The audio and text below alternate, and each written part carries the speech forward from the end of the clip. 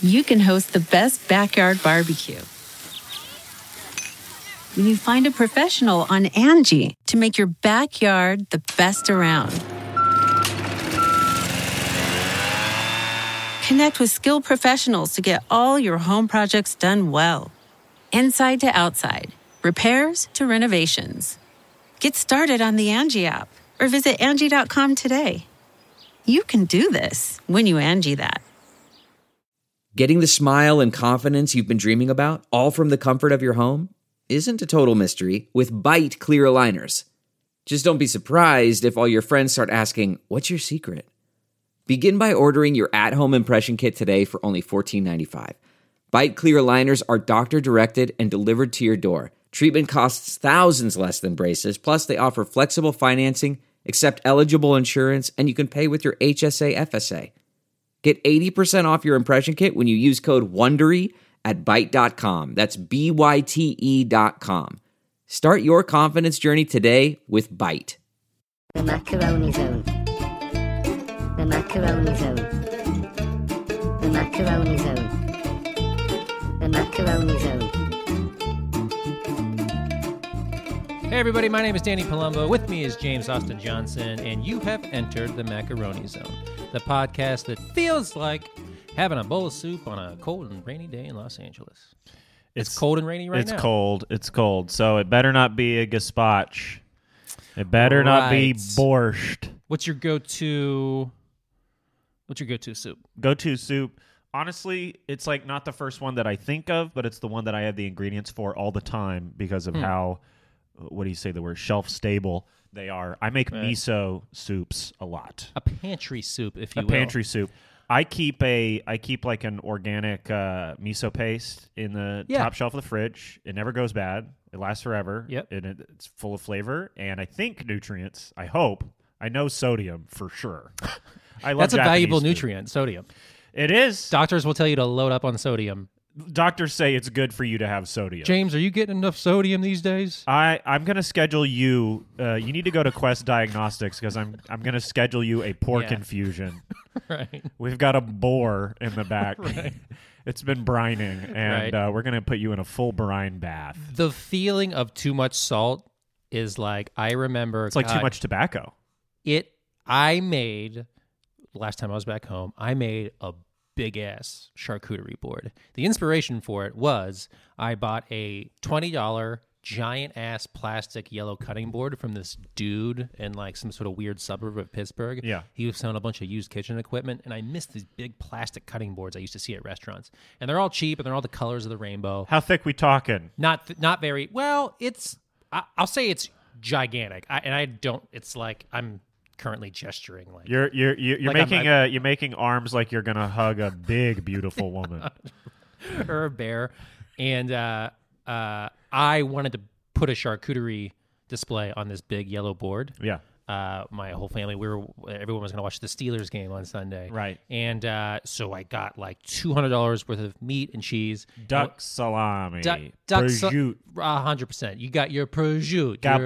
Capicola. Tons of cheese and meat, and we were eating it for hours, and I was like, oh, my body feels like it's curing from the inside. I felt very dry inside. You know what I mean? Like, you're just... you need water. Yeah. You have to drink like... If a butcher came in and started casually hanging you up by your ankles, you would be like, yeah, that's fair. Appropriate. I don't make a lot of soup at home. Well, you get a wife, and I live alone. And if I make a big batch of soup, I go, who the fuck is that for? Who makes I don't understand a batched soup. I've never made anything other than a single serve soup. You got the cans of soup, which I would say is 99% of the soup a person eats, is that canned shit. Progresso chunky, blow it out your asshole, pop top a can. Right. You know what I mean? So you make soup, but it also seems bizarre to me to make soup for one. That is weird. That's a saucepan full of soup. That's what happens. I'm saying that's what happens. Okay, so you pull some stock out of the... Okay, I'll back up. This is why I don't make soup at home. Right. I just don't do it. And I feel like soup is something that I eat that is a product of the place that I currently am, the environment. Like here, I'm like, Thai. for sure. Thai. I'm back home in Pennsylvania, wedding soup, clam chowder, something like that. Right. Texas, I don't know, menudo maybe? Menudo. Yeah, Well, you can something. get that here. You You are can in Mexico. It's not actually California. Yeah, but it's I live Mexico. in Thai town. I walk 2 blocks and I get a good tom kha. You live in Thai town where Mexican people go and get tom kha, and then Thai people go and get menudo on Saturday and Sunday. Yeah, You live in East Hollywood. that's fair. Yeah. Yeah, but the block I'm on. Yeah. Do people say Thai town? Thai town. I say Thai town only when I'm on that strip at Thai restaurants. And that's then where I live. I everywhere live else- right behind that plaza. What it is Little Armenia. And then what people call it, because that's what's written in a Craigslist ad, is East Hollywood, because that sounds cuter than... Now, if you really want to be daring and you're an evil realtor who's really trying to move some units, you'll say, like, Southwest Silver Lake, when we know that's not I've at never all. heard somebody say that. Oh, I've seen people be like, "Oh, it's Silver Lake adjacent. Where is it? It's Thai town." I'm like, "Where is it?" They're like, "It's Little Armenia." It reads more Los Feliz to me than it would Southwest Silver Lake. Yeah, Very close Yeah, to Vermont. yeah.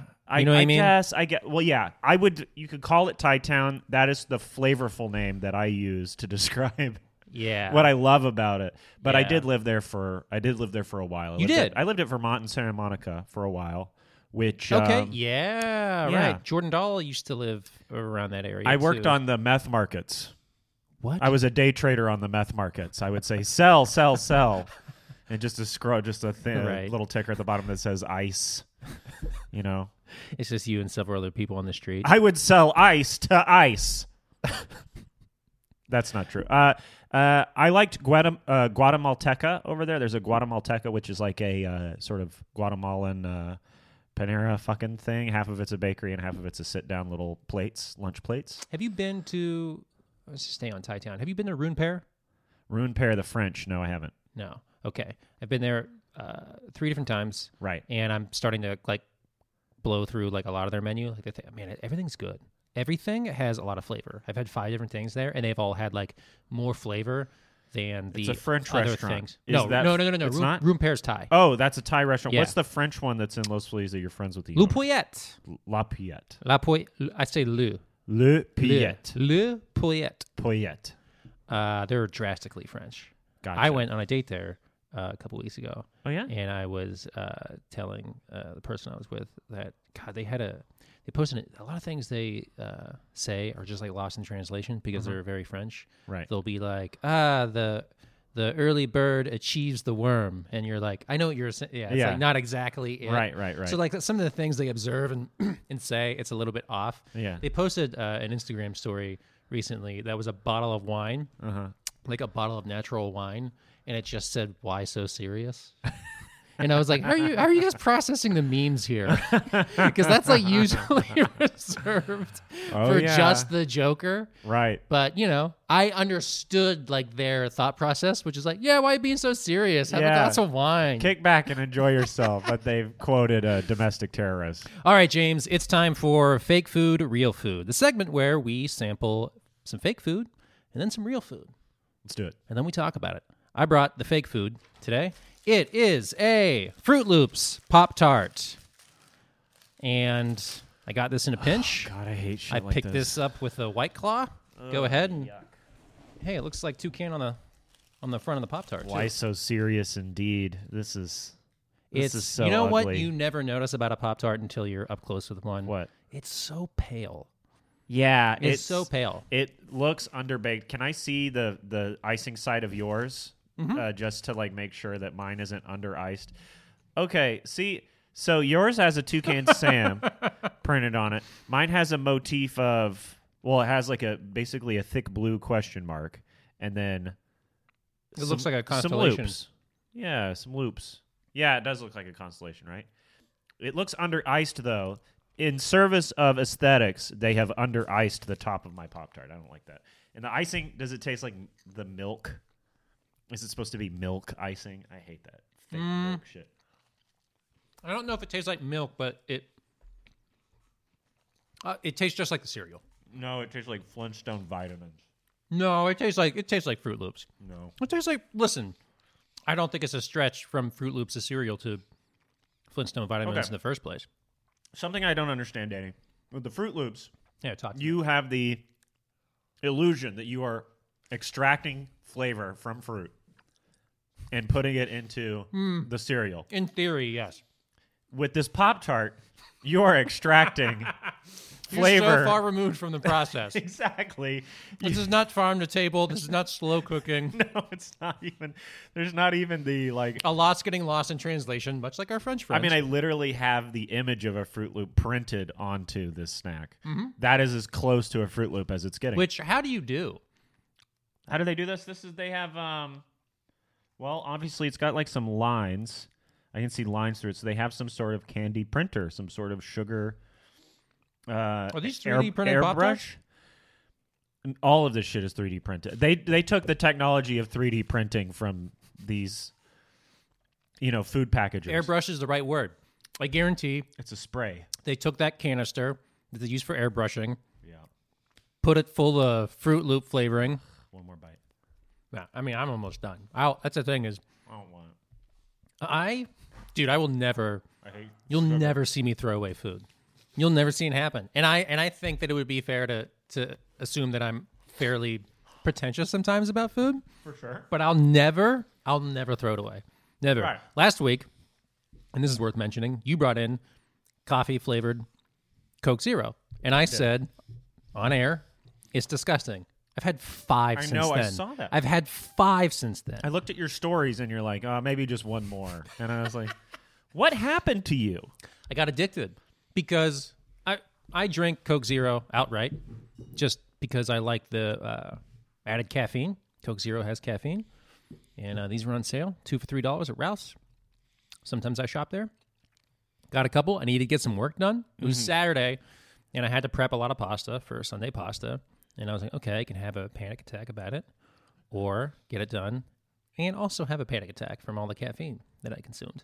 And so I came home with like 2 or 3, and I just drank them periodically, stayed up till 1 a.m. So gross. It's gross, but it's not. I like the Coke flavor. I like the caffeine boost. Okay. And it's not, because I used to be heavy into energy drinks. Okay. I would drink all that shit, Yeah. Thrash, Night Terror. You know how they're all called? Yeah. They're all called like very ominous. You have a cook's personality and you've worked a line. Yeah. And I am not surprised at all that you know the flavor difference between every 7-Eleven energy drink purely based on occupational reasons. I would, in my heyday, when I was very unhealthy, at like 25, I would take Venom energy drink and mix it with white wine. No. And I would drink it like at work. Yeah. Because I wanted to get a little bit fucked up, but I also wanted the boost. And now you're in your 30s, and now you have you can get oversalted really quickly, and that's the version of you sort of riding the lightning for yourself. I get cured. I get cured rather easily. You getting cured because of salt. Salt ruins your day. I know that there's a threshold with caffeine that I don't cross because I know because one thing you start to realize too is like, oh God, like you're very delicate. You can have a panic attack. You can spiral. You know what I mean? Caffeine can do that. Well, it's Too a much drug. alcohol can do that. Yeah, for sure. It's kind of like the only smart thing Mormons do is, besides being poly, is yeah, they know is that they avoid caffeine. I don't like feeling over caffeinated. I haven't had a cold brew in a couple years. I used to be a cold brew person. I'm not going to have any caffeine, Danny, not even from sodas anymore, that isn't coming from coffee. Coffee is the only thing in my mind, sometimes black tea, but coffee's the only thing in my mind that I'm like, that's where I get caffeine from. I get my caffeine in the morning. Mm-hmm. I try to pair it with a proper amount of food because I'm very sensitive to caffeine. I hit 30, and it all changed for me. I used to drink a huge drum. I would give me the oil drum for sure of cold brew at Starbucks or wherever. The artisanal bullshit, the baristas with the cool hat on. I buy the cold brew from them, and I wouldn't feel a thing. And then hit 30, and all of a sudden I'm like, screaming and weeping at my wife, and I'm like, we're talking about my dad and shit, and I'm like, what is this coming from? And it's like, oh, I drank $8 of cold brew. When you're in your 20s, it's like you're trying to have a heart attack, and you can't do it. Like when I think about the combination of like cigarettes and eating and Yeah. and energy drinks and booze, it's like you're trying. And then Yeah. I remember I had my first like bad panic attack when I was like 28. Yeah. And I was like, God, what happened? And it's like, well, all those horrible things. Yeah. What would a doctor ask you? What did you put in your body? Right. I don't know. See, I say I don't. Same thing with sugar. Listen. Sugar is a thing that makes me feel bad now, and I avoid sugar as much as possible. Just in general, as a life philosophy. I think it's more so carbs for me now. Feel bad. If I had a lot Potatoes. If I have a lot of bread. If I have a lot of bread. Bread. And there's a lot of sugar in bread too, but like a lot of like processed bread. Oh yeah. I end up feeling like shit. I I ate the whole Pop-Tart, and I know it's bad. Yeah. But just seeing it there's like too much of my grandma's ghost. That's like, you know what I mean? Like, don't waste any food, Daniel. Right. And I can't. Well, you want to finish mine? Well, no, that's not my problem. That's on you. I don't take on the world's problems, just my own. Danny, so that's why I don't like these things that are like it's a milk and cereal bar. It's a Pop-Tart. It's a Fruit Loop flavored Pop-Tart. I don't like the fake milk. It's like fake banana. You have tasting milk? You have fakeified. This is milk. This is quotes milk. I think you're tasting cereal and you're associating it with milk because there's nothing milky about it. No, the white icing is all I'm tasting. Okay. And the white, you've seen the milk and cereal bars, right? The same company make these things that are like, unwrap it and you're on the go and you got to go to work, so eat this candy. Yeah, and, it's and for when you want your cereal on the go. It's like, haven't you thought of like another way to eat breakfast? I'm telling you, it's marshmallow, but they have added evaporated milk to it so that you get a hint of milk. It's supposed to give the impression of milk. Oh, I bet you're right. Because only a psycho eats the dry cereal out of the box like it's Bugles. I'll do that. I know you will. See, that's what I mean by a psycho. This is why I don't have.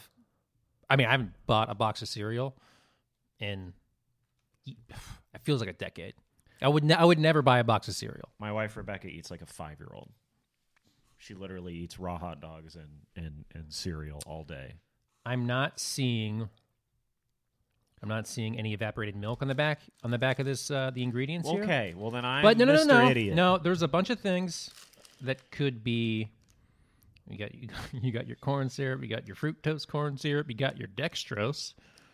Thank God we got the dextrose. And then you got, your red 40, your blue 1, your yellow 5. I love reading the backs of these things, and you understand just how bad it is for you. Maybe next week, because I know we're going to switch off with the fake food suggestions. Maybe let's pick something that's not a prank. Maybe we'll pick, because I picked this up thinking, James is going to hate this.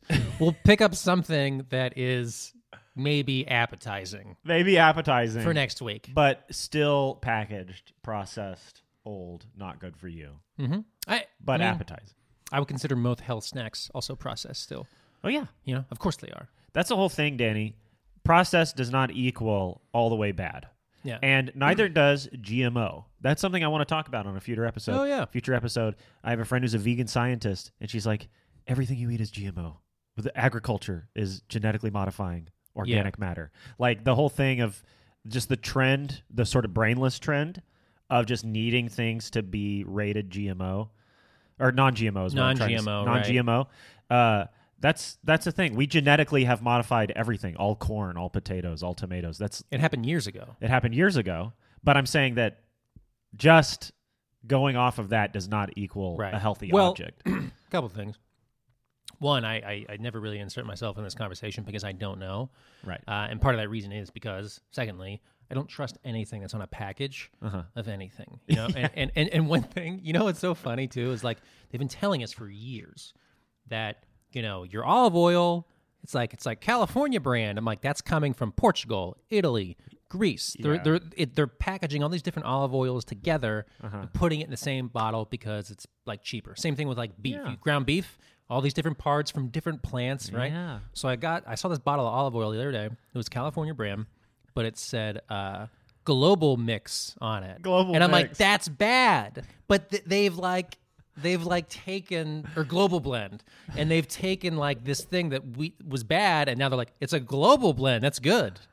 Yeah. Like they're trying to tell you it's good, and I'm looking at it and like, this is how they're branding it now. I'm like, that's fucking bad. Yeah.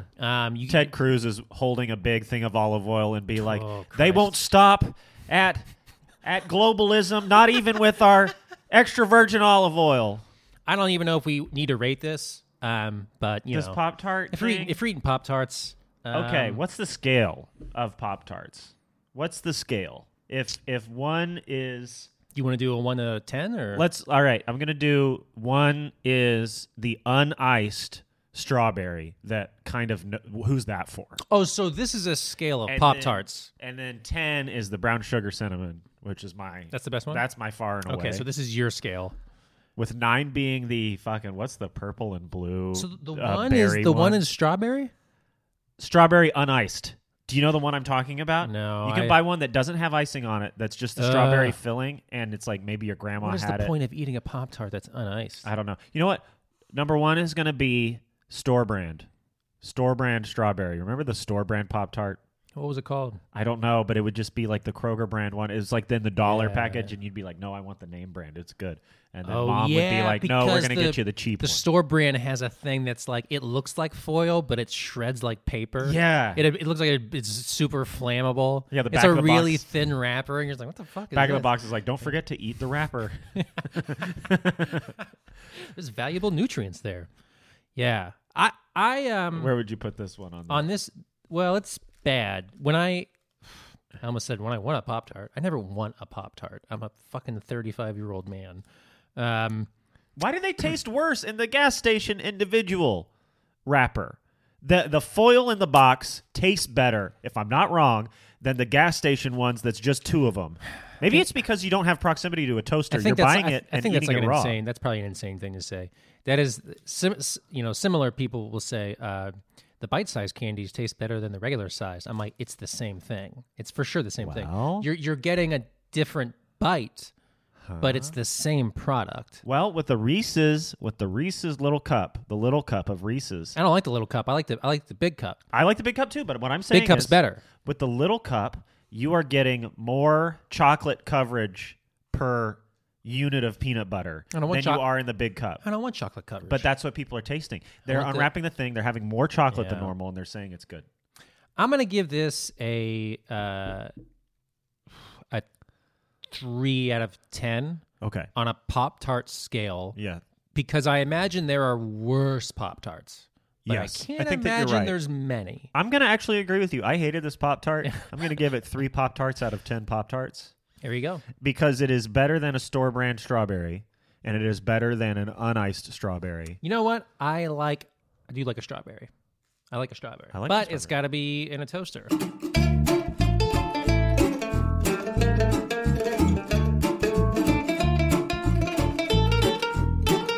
Okay, time to review some real food. I picked up some sandwiches from Falafel Arax. Arax? Arax? Arax? Arax? Oh, is that how you would say it? I would. Okay. Falafel Arax. I'm not Armenian, but that's how I would say it, or Lebanese. Do And, you know what the cuisine is? The cuisine? Yeah. Oh, it says, Middle Eastern specialties. So Middle I mean, Eastern. But that could be, I don't know. Maybe they're Armenian. I mean, it's in Little Armenia, but it could be Armenian. It could be Syrian, Lebanese. It's all kind of influenced. It's a similar cuisine. Similar. But this place pops up on I think if you Google falafel in Los Angeles, because I went past a restaurant called Dune, and I'm a simple man. I see a restaurant called Dune. I'm like, I like the movie, and then I stop, and then I got their falafel, and it was just okay. It was pretty messy, and they had The falafel itself was messy? the sandwich itself was sandwich just a was little messy, and it just didn't have like a great bite to it. Like they served a garlic sauce with it on the side. I got the garlic sauce, which is like a toum, Toum. And anytime I've had toum, it's like I think it's pretty much made like a mayo. I've made it before. The Syrian places back home in Pennsylvania make it, and it's a little gloppy like a mayonnaise, but I'm pretty sure it's just oil and shitloads of garlic and a little bit of lemon. But it fucks up your mouth. And these are things, like when I made it and I gave it to my little niece, wanted to try it, and she's 3 years old. She tastes it, and she goes, water, water, water. She started saying water, all That's panicked, great, and it yeah. was the cutest thing. That's but awesome. Their garlic sauce was just like a little tame, and like I don't know. And this could just be my palate too, which I'm like, I want food to fuck me up. At Falafel Arax. No. This was at Dune. I'm sorry. This was at Dune. Just Okay. a long way getting there. And then I was like, man, I got to get a different falafel now. And Now, was Dune? Did they present real cool and hipstery, or Yeah, was they it did. down home? Was it? What do you mean? Was down it home? down home? Was it like falafel? No. Cool and hipstery. Cool and hipstery. Cool and hipstery presentation. So they shot their wad on their little dining room, and then they've given you a product that was 3 out of 5. No, it was better than that. But better than that. it just didn't have like a really good. Not the falafel was like supposed to have a strong bite to it, but when I taste like their pickled turnip, like when you get Zanku.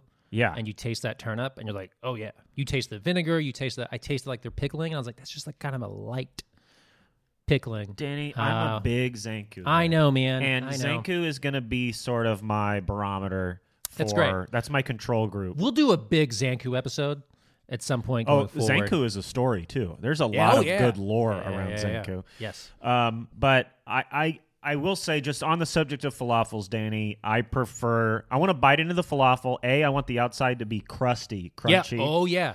And then the inside, I want to be herby. I want to see green parsley. Yes. I want to see green in there. Yeah. And like you can tell that the chickpea gets like a lot of coverage from the herbs because the chickpea, the grain itself, will be pretty green. That's those are the bites I'm expecting, are like the hard crisp on the outside and then the herb on the inside. You're right, too, because when you get a falafel that isn't crispy on the outside and it becomes a uniform texture, it's very unpleasant. Yeah. It's very soft. It's almost sticks to the roof of your mouth a little bit. I don't want it to be grainy. I want it to be more like not necessarily a donut, but definitely in between. A hush puppy is the closest thing I can think of. Sure. Because the chickpea at that point is acting like a corn, and you want it to do... That's your southern falafel corn. right there. I mean, that's what the falafel is, I think. Hush puppy when I'm biting into it. But I like it more than hush puppies, even as a southerner. Real quick, just want to say, I'm sure Dune does a bunch of other great stuff, and Carl Hess was like, oh, yeah, you should have got the roast chicken and lamb. I'm like, oh, so you got the wrong thing. I will. Yeah, but I really wanted a falafel. And anyway, that led me to Falafel Arax, and I picked up these sandwiches. God, they're so... Real quick, just want to say, these people are so fucking nice. There was like 4 different people there. It was raining. Not a lot of people there, but just like chatting you up. Yeah. And any question I had, I was like, what's on top of the spit there? They had the roast lamb or whatever on a spit. And it was just slabs of pork fat. And I was like, oh, yeah, duh. But, like, I thought that was really smart. And I'm sure lots of people do that. But, like, oh, that's right. The pork fat drips down on the on the leg of lamb or whatever. And I was like, damn, that's really smart. But they were just, like, super nice people. When you notice. Yeah. Sometimes you walk into a restaurant, and I'm like, I get this in Little Armenia a lot. I'm like, yeah, you don't want me to fucking be here. And I love it. I always ask more questions. I'm like, I know you hate that I'm here right now, but like, please help me. Well, we're all in this period where we're reevaluating capitalism just as a system. But the one fun thing about money is you kind of are granted permission to be anywhere if you are planning to spend money. And that's true. That is like one of those things where it's like, I wouldn't be allowed in here otherwise, but I'm planning to spend $12 and They have a great menu. So we picked up a couple of falafels and then also a Swiss cheese sandwich with tomato. It was Swiss cheese, it was tomato, and a pressed baguette. I've only seen this at one other. The pressed baguette thing, I've seen plenty of lavash or whatever the wrap was made out of this time. But in the wrap, that was the familiar presentation. The wrap, whatever they're wrapping it in, tortilla. That was familiar? Lavash. Yeah, the wrap. Well, because it came tightly wrapped. That was a tightly wrapped falafel. It was very tight. And the way they pinch the ends, I'm like, this is like a big, long piece of hard candy. Yeah. I don't always see it come that way. At Dune, it was like, here you go. And they like had 2 hands, and you pick it up, and you're like juggling a vase. You're like Leslie Nielsen all of a sudden. And I'm like, oh, God. And I ate it in my car. Right. I was a pro about it, but, at a certain point towards the end, I'm using my fingers. Yeah. And I'm like, which is like, it's not that disgusting. I try to when I'm in those situations, I'm trying to drip onto something that's going to welcome the juices. This is why I always eat over my dog. If she gets a little bit on her, I just wipe it off. But the pressed baguette thing, I've only seen that here with that Swiss cheese and tomato sandwich, and then I've seen it at one of the really good Armenian restaurants, like walk in, walk out Chick-fil-A style quick service, I guess you call it. Oh, nice. Tarme on Glendale Boulevard. Have you heard of Tarme? No. It's great. It's at Glendale and Windsor, and a little pricey but high quality food. Mm-hmm. I mean, I haven't ever regretted spending my money there. Yeah. And the portions are decent. Not on the wraps and sandwiches. I don't think they give you as much as you want. But the plates Yeah. they heap on like tons of rice and chicken and stuff. Pretty cheap. Tarme here. has all of these pressed baguette sandwiches. I'm like, oh, I haven't I seen love this. a pressed baguette I sandwich. do too. Yeah, I liked the Swiss cheese and tomato. I thought it was good. Yeah. Yeah. I mean, I can get that Anywhere. anywhere. I can make that. You can get at it home. anywhere. Yeah. It jumped out to me on the menu because I was just like, "The fuck are you guys doing serving us Swiss cheese?" And they do a ham and cheese too. And For I'm people's like, kids, man. great. No, I love it. I'm a big fan of those types of items. Right. Like people talk shit about angel hair at Italian restaurants. I'm like, that's a gateway pasta, dude. Angel hair. You gotta get the kids into it. I don't love angel hair too. I don't eat it that much as an adult, but Right. as a kid, I think you I know, liked it as a kid. that's what gets you. You know, You get a big. what else are you gonna get? Penne? The fuck out of here with penne.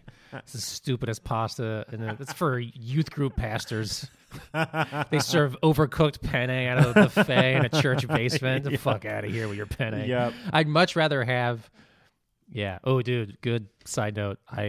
We served angel hair at this when I worked at this casino in Pittsburgh, and they wanted us to cook it to order because they're like, if you cook it in the morning, you're gonna overcook it, and then by the time you have to heat it up, Yeah. it's gonna become mush. Mush, And I yeah. said, okay, well, I'm cooking it, and I'll make sure that I cook it al dente, so this won't be a fucking problem. Okay. And the sous chef goes, don't cook the angel hair in a big batch. And I said, I'm gonna do it. And I remember I'm standing over this big vat of like boiling water, huge vat. I mean, I don't know. It's like you can cook probably 20 pounds of pasta in there. Right. And the water's boiling, and he goes, Danny, are you cooking the angel hair? And I was like, not yet, I'm not. He goes, don't do it. And I have a big like box of angel hair, and I just look him straight in the eyes, and I dump it in the vat, and he just like shakes his head. Oh no. And I iced it down, like I think I cooked it for like 40 seconds. Shocked it with ice. Yeah. James, cooked perfectly. One of the things I know how to do well is cook boxed pasta perfectly. I don't have to time it. You just feel it. I'm like a mentalist. I'm like, I know when it's done. Cooked perfectly. It enraged this guy. My sous chef tried to, because I did it right too. Right, and I was right. like, you're wrong. And he tried to send me home. And he said, Danny, go home. And I was like, no, you don't have the authority to do that. I was like, you're a sous chef. I was like, the executive chef comes over here and tells me to go home. I'll go home. And I remember I made him so mad. I must have been so smug. Again, I was 25. I was probably all high on Vicodin and drinking energy drinks.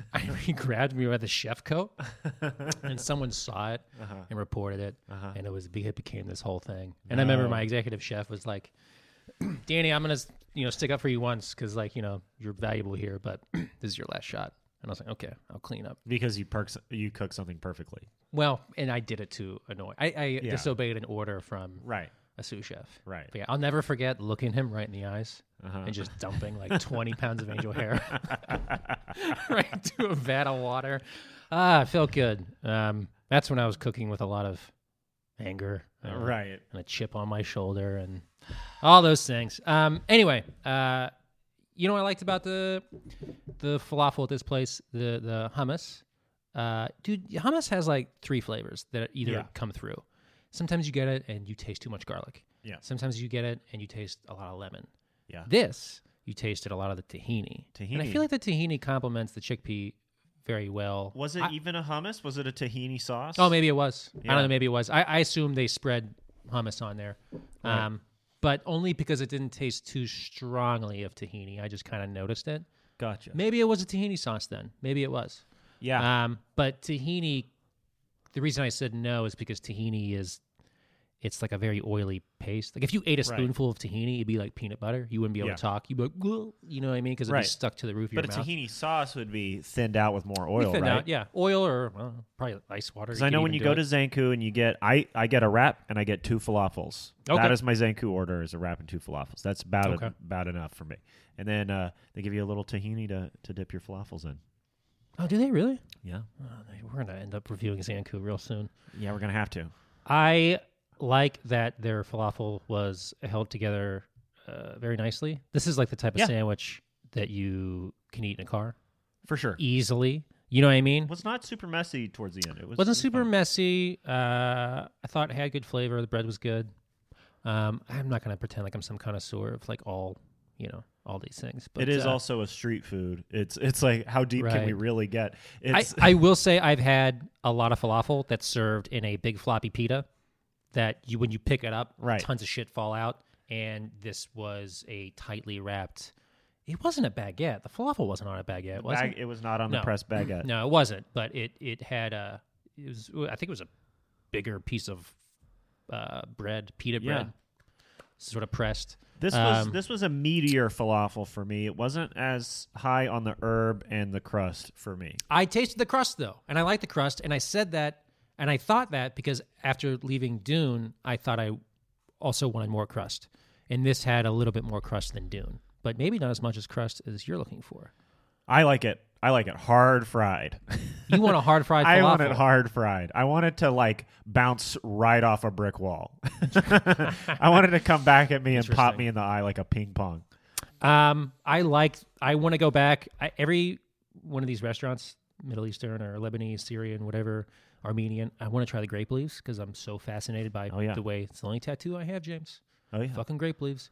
And I'm just so interested in how everyone else serves it, and I really judge a restaurant by their grape leaves, and I want to go back and have their grape leaves. When are you going back? I'm going to go back probably in, I don't know, I'm going to say a month. Oh, yeah? I'll probably get some grape leaves and hummus. There's sometimes like around dinner time, I'm like, I don't want a sandwich because it'll put me out, but I want, maybe the muhammada from Carousel, or I want grape leaves and some hummus and and I think maybe in a month I'll go back and try something that's not a sandwich and just try to get a better taste of some of their flavors.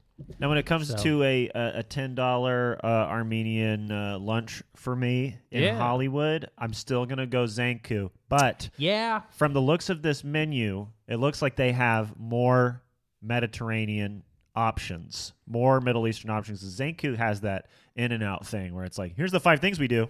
Good luck. For sure. And then this place, the menu is a little bit bigger. A few more things. So I might come here and try some. Like, they certainly don't have pressed baguette sandwiches at Zanku. So I would go there in a couple months again if I was in Hollywood. I think that's a good call.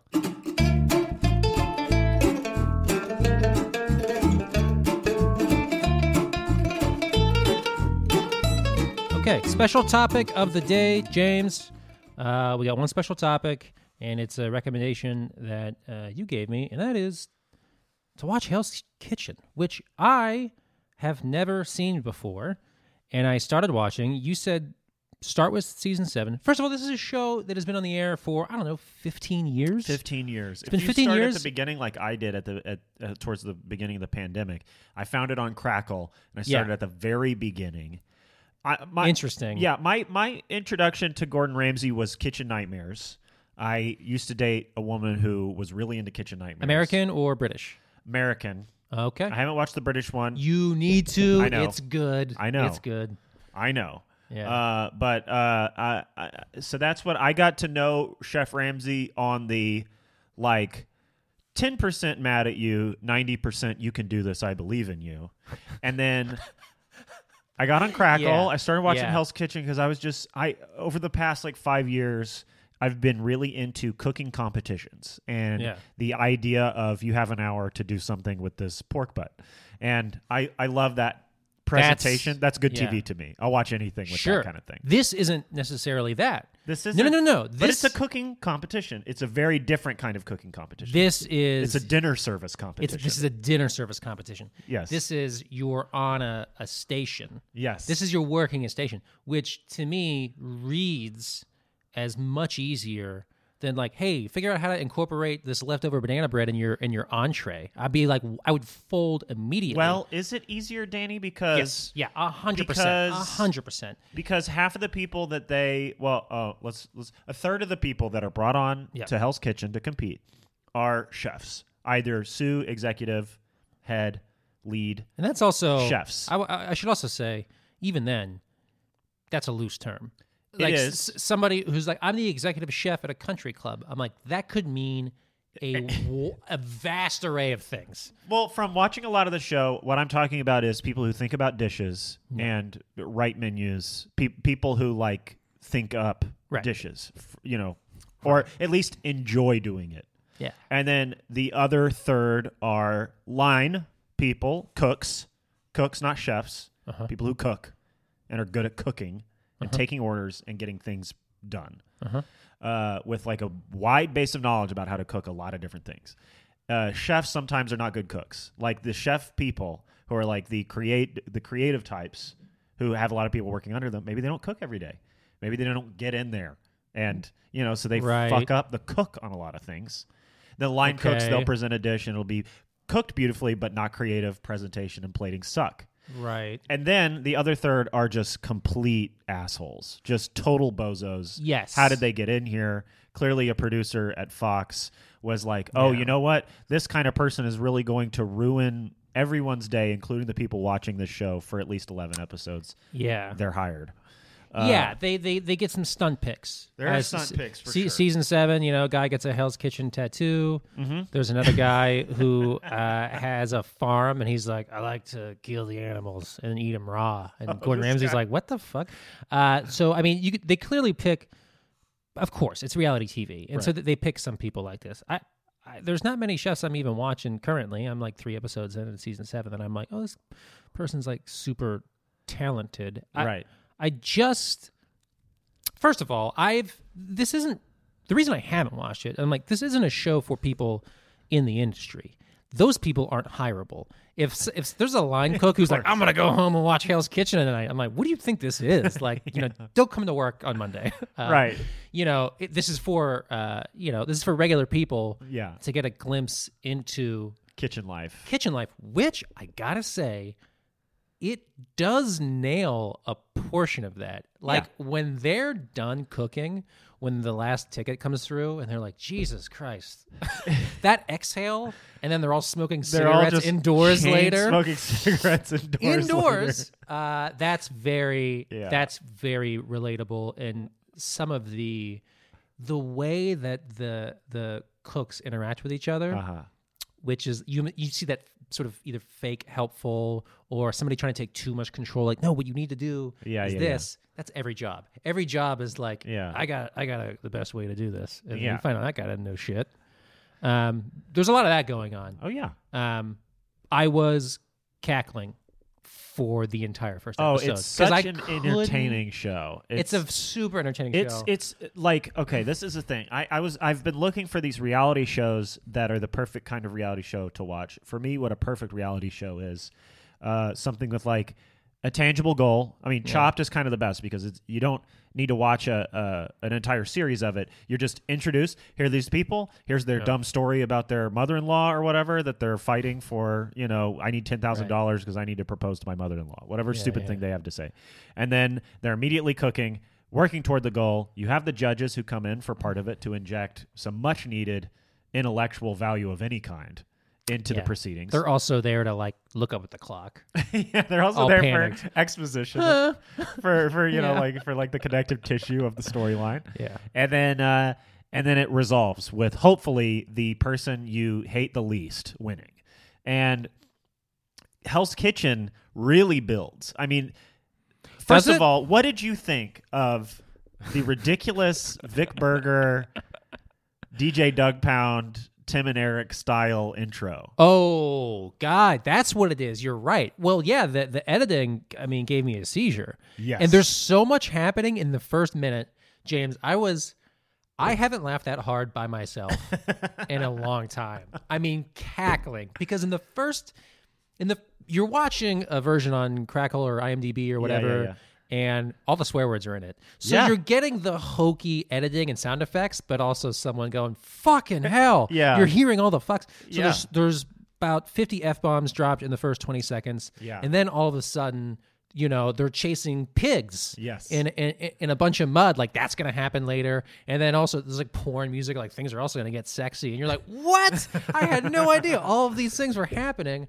And then it's like Gordon Ramsay in a helicopter. And there's like they bring all these chefs in, and there's like paparazzi who are just like, all these extras and stuff. And Gordon Ramsay makes this announcement. We're going to finish the first night of dinner service, and everyone's like, that's never happened before. I'm like, it hasn't? Or I'm like, what happens? I'm just now picking up on the show. What a great blend of ironic TV viewing with Yes. unironic TV viewing. Yeah. That's sort of how it goes from stuff I enjoy watching because it's inane and insane. Yeah. And then stuff I enjoy watching because it's like fun, good storytelling and like actual human drama. Like as soon as you cut through the dross of the intro, the foxiness, the broadcastness, and then you get to the dinner service where, okay, now we actually have to see these people work together and do a real thing. I think that's what makes Hell's Kitchen so good, is that the goal is tangible. What with Survivor, Jeff Probst will be like, welcome to the beach. Now you have to swim 50 feet and grab the fertility idol from the fish baskets. You will be using beauty, brains, and brawn, and then you will team up and decide who will go up against your fighter's king fighter. Like, like the stupidest goal that doesn't relate to anything in real life. And you're like, how do I make these abstract concepts work in the, how do I use my beauty to... But the big challenge of every episode of Hell's Kitchen is Gordon Ramsay being like, did you wrap the beef Wellingtons correctly? Are they going to fall apart in the oven? Marcus, how could you? You haven't sent out one entree. Yeah. We're not getting anything out of this kitchen. It's like it's an actual job people do. I think that's what makes it fun to watch. The drama's more realistic. Because realistic. everybody relates to work drama.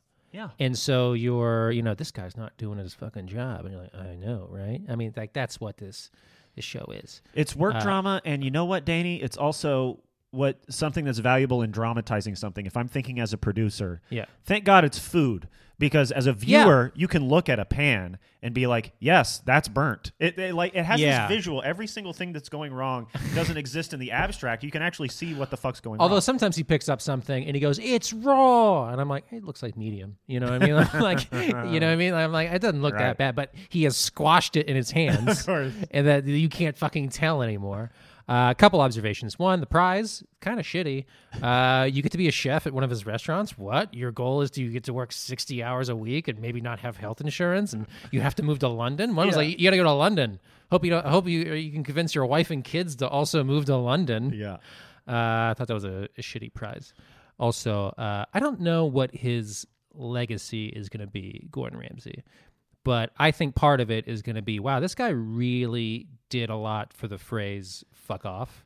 Like, you thought you heard fuck off every way there was to say it, and then Gordon Ramsay comes in and you're like, hey, off. What's that new sound? You know what I mean? He just says it. Fuck off, donkey. Yeah, piss off. Piss off.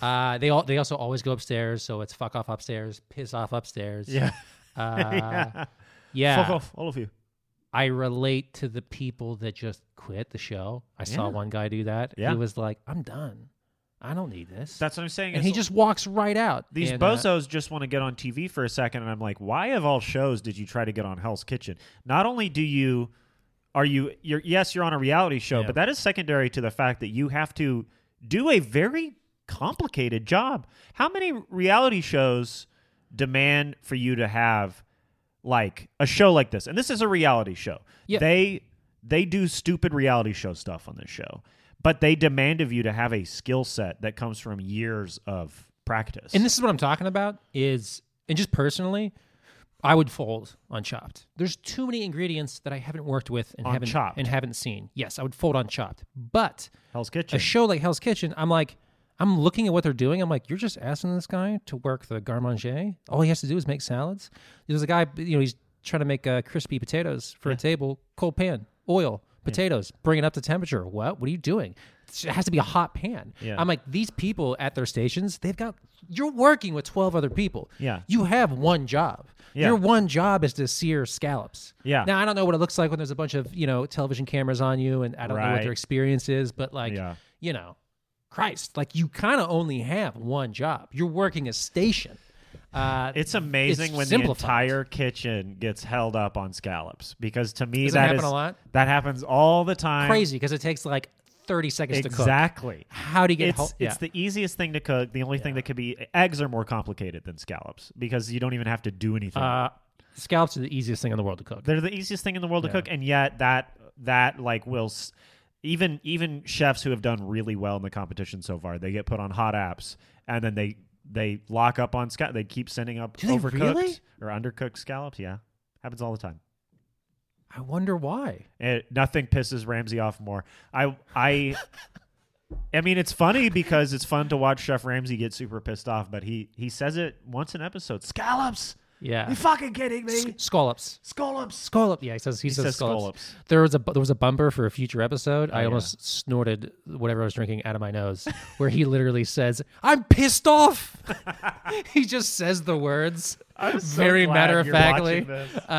Dude, I can't stop watching it. I even got my wife on it, and she watches this Drag Race, and I'll get Hell's Kitchen. She'll watch one episode, and she'll be like, okay, let's watch the next one. You can watch 5 in a row without even realizing it. Yeah, we need to pick some shows to watch together and then talk about them. But I would love to come back to this. God, yeah, I do like it. I will continue to watch it. Watch it on Crackle if you're listening.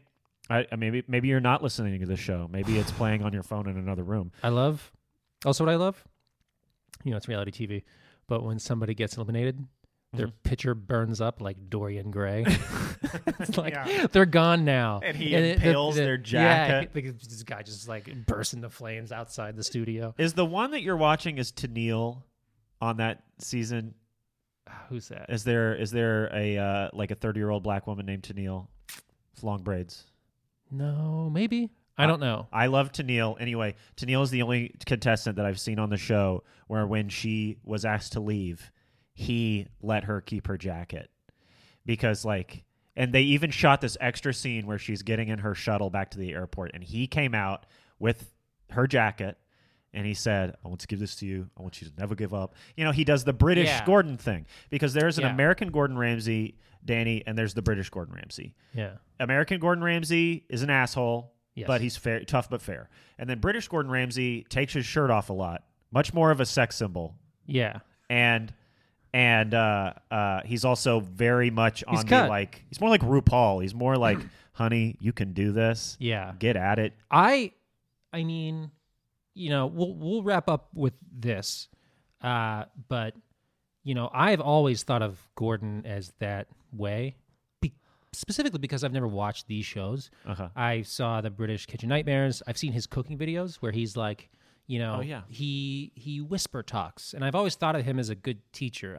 I don't, now I read recipes on like Serious Eats and stuff, and I'm like, no, the science, I understand it now. But like before, I was like, I need somebody to talk to me and to show me. Kindly help you. And to really show somebody what to do, you have to be a good speaker. Jacques Pepin, very similar. Yeah. He's very gentle, and I think that Gordon Ramsay is also very gentle. So when there are people that say that he's been a largely negative force, sort of enforcing abusive kitchen stereotypes, I understand it, but I've never actually seen him this way, because you can watch this show and think, it's a little outdated. 2010, the episode we're watching now, it's men versus women. And, that's how it always is, yeah. Is it really? Oh, yeah. Oh, crazy. And he's screaming Yeah. at people. And this is like, we're trying to get away from this in kitchens, and you could make an argument. I mean, look, J. Kenji Lopez-Alt talked about it. He had an Instagram story that was basically like, posting a video from years and years ago of Gordon Ramsay in a kitchen, like really dressing down 2 employees and telling them to fuck off, and like, you just lost your jobs and these people are replacing you. And he's like, we shouldn't be supporting him or, sharing his work or any of those things. We should lift up chefs that are actually, doing good work. And and nice. And I get that for sure, but there's also a part of me that's like, I don't know, aren't we able to separate? It's like violence on TV. Yeah. You know, to a certain extent, to me, when I'm watching these shows, I'm just like, it's a kitchen. I don't know if you've ever like been around cooks and chefs and like in a kitchen, especially in like a high stress one, but it's just a stressful environment, especially with a thing where, and also it's a little bit selective editing. If you actually do research on the show and you read about how Ramsay is, they cut out a lot of Ramsay helping them. The show is edited to highlight. This is what he does on MasterChef. He does the same. He helps people. He fucking hosts MasterChef Kids. Yeah. He hosts the kids shows too. Mm-hmm. He's not a monster, I don't think. But the show edits to make Ramsay more terrifying and to make some chefs look more self-sufficient than they are, and to make other chefs look stupider than they are. But in reality, if that's an actual restaurant, they're actually trying to complete that dinner service for actual diners. And they fulfill that contract. Like, if something is not coming out, the cameras aren't rolling on this. I mean, the cameras are rolling, but it's not in the final edit of the show. Ramsay goes and cooks things for chefs who are struggling. He takes over their stations, brings people over, and shows them how to do things. It's a real restaurant? I mean that they aren't just like doing 4 dishes for a shot and then closing up. No, I understand. No. People are there. He completes dinner services. It's the bucket list thing for me now. I'm like, I want to fucking go. I want to fucking eat at one of these. We got to figure out how to go. They shoot it in Vegas now, and then after coronavirus, they are probably going to resume filming. We got to figure out how to go. We've got to fucking go. As press or something, I could maybe even. We've got to It's go. become a bucket list thing for me now, where I'm like, I need to go. Yeah. And just how is everybody not just. You know, do you see these people sit down and order? Yeah. And I'm like, how is there not just the biggest shit-eating grin on your face? Do you know what I mean? Like, how is there not just like this huge, like, oh, I hope he blows up? You know, the guy from the red-haired guy from Veep, one of the UCB4, Matt Walsh. Yeah. He sat at the chef's table. Did he? In one episode. Amazing. I can't remember what season it was, but I saw him and I was like, I want to be at that chef's table in the kitchen. I adore Gordon Ramsay, even though I know that there's part of it that is like a little bit outdated. Like, I know that we're moving away from like these old school masculine French chefs who all, by the way, hurt each other. Yeah. And this is like the cycle of abuse. Yeah. Is that Gordon Ramsay, you know, he was broken by Marco Pierre White. Yeah. That was his teacher. Yeah. There's stories about it. Yeah. I mean, Marco Pierre White rid his ass hard. Yeah. And that's why he's the way that he is now. Yeah. And then Gordon becomes such a fucking so good at it that he's now yelling at other people. And it is this weird sort of like cycle. Yeah. But I know it's a very nuanced thing. I just are NBA players, like, when they yell at each other on the court and start fights, are they outed as abusers and stuff? Do we write up like think pieces about James Harden screaming at another guy? It's interesting you say that too, because that's all on camera. And it's like Gordon's doing most of it on camera. And I'm like, you know, and I read the stuff about David Chang and I'm like, man, that fucking sucks. You know, there's very detailed things. Yeah. And that I think he tried to kind of get out in front of a little bit with his book, but that, you know, like him completely embarrassing, like, you know, it's in front of a housewoman. And she was like, it fucked me up, like, my whole career. And, you know, I wasn't able to, like, you know, I was made to think I was lesser and stupid and, like, really undressing somebody in front of everybody in the kitchen. I mean, I think my sports analogy probably doesn't make as much sense in this case because those athletes are on equal footing.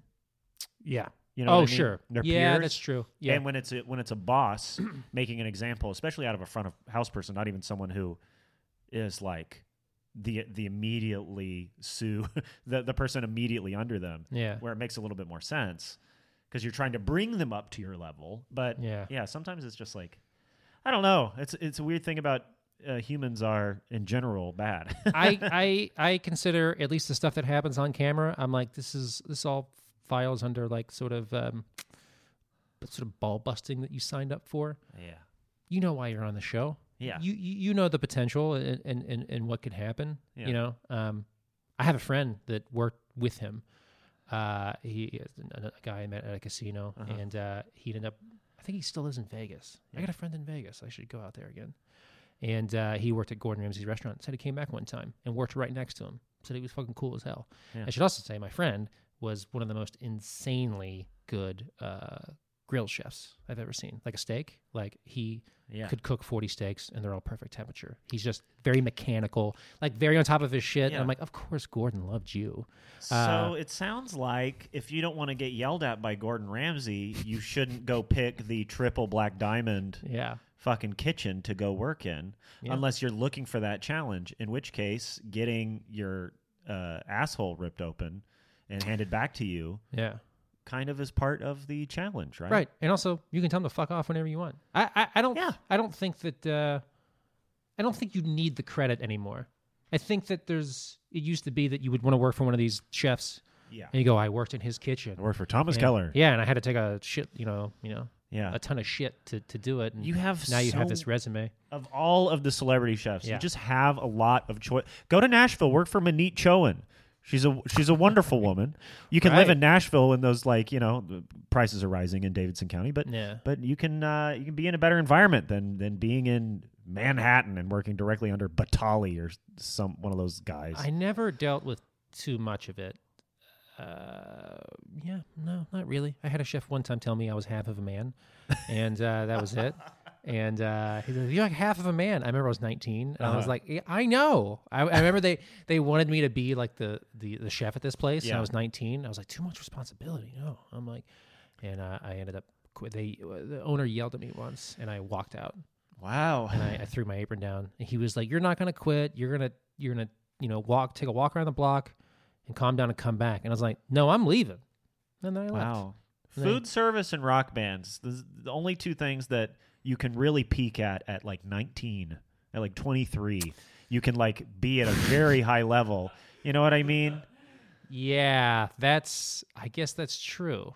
Why did that rock band break up? I don't know. They were all 22. Yeah, they were 20. Yeah. But there's this point where you're at this point where you know just enough and your technical abilities just enough, but you also have that luck, instinct, weird thing that's going on from being intuitive without getting in your own way with craft. You know what I mean? Bob Dylan looks back at Masters of War and he's like, I have no clue how that 24-year-old wrote that. I couldn't even write a song like that now. And now he does a Sad Mad Glad rhyme at 89. He's the greatest poet who's ever lived. Sad Mad Glad. I think the show is great entertainment, and I think that I also am like very, I don't want to see abuse happen in kitchens, and I think those two things can 100% operate separately. I don't want to see abuse happen in kitchens, Danny. I do want to see it happen in Fox reality shows. Yeah, give it to me. Give it to me. We need to go. We're going to figure out how to make that happen. I'll jump on it. Yeah. I'm sure I could send some emails and be like, how do I'll write about it. I don't know. If I got sent to Portugal and I wrote like one article for $200, I'm pretty sure I could get us to go. I'm sure we could. All right, cool. That was Macaroni Zone episode 5. Is this our 5th episode? I think it is, James. You can find me online at Palumbros, Palumbros. I'm also selling pastas on Sundays out of my apartment in Thai-Town, East Hollywood, Los Feliz, wherever the fuck. Follow me on Instagram, and you get updates on all that pasta goodness. And I'm James Austin Johnson. You can follow me at Shrimp Jadge. Don't overcook my Instagram or Twitter name. It's very easy to. All right. Thanks for listening, and goodbye. The Macaroni Zone. The Macaroni Zone. The Macaroni Zone. The Macaroni Zone.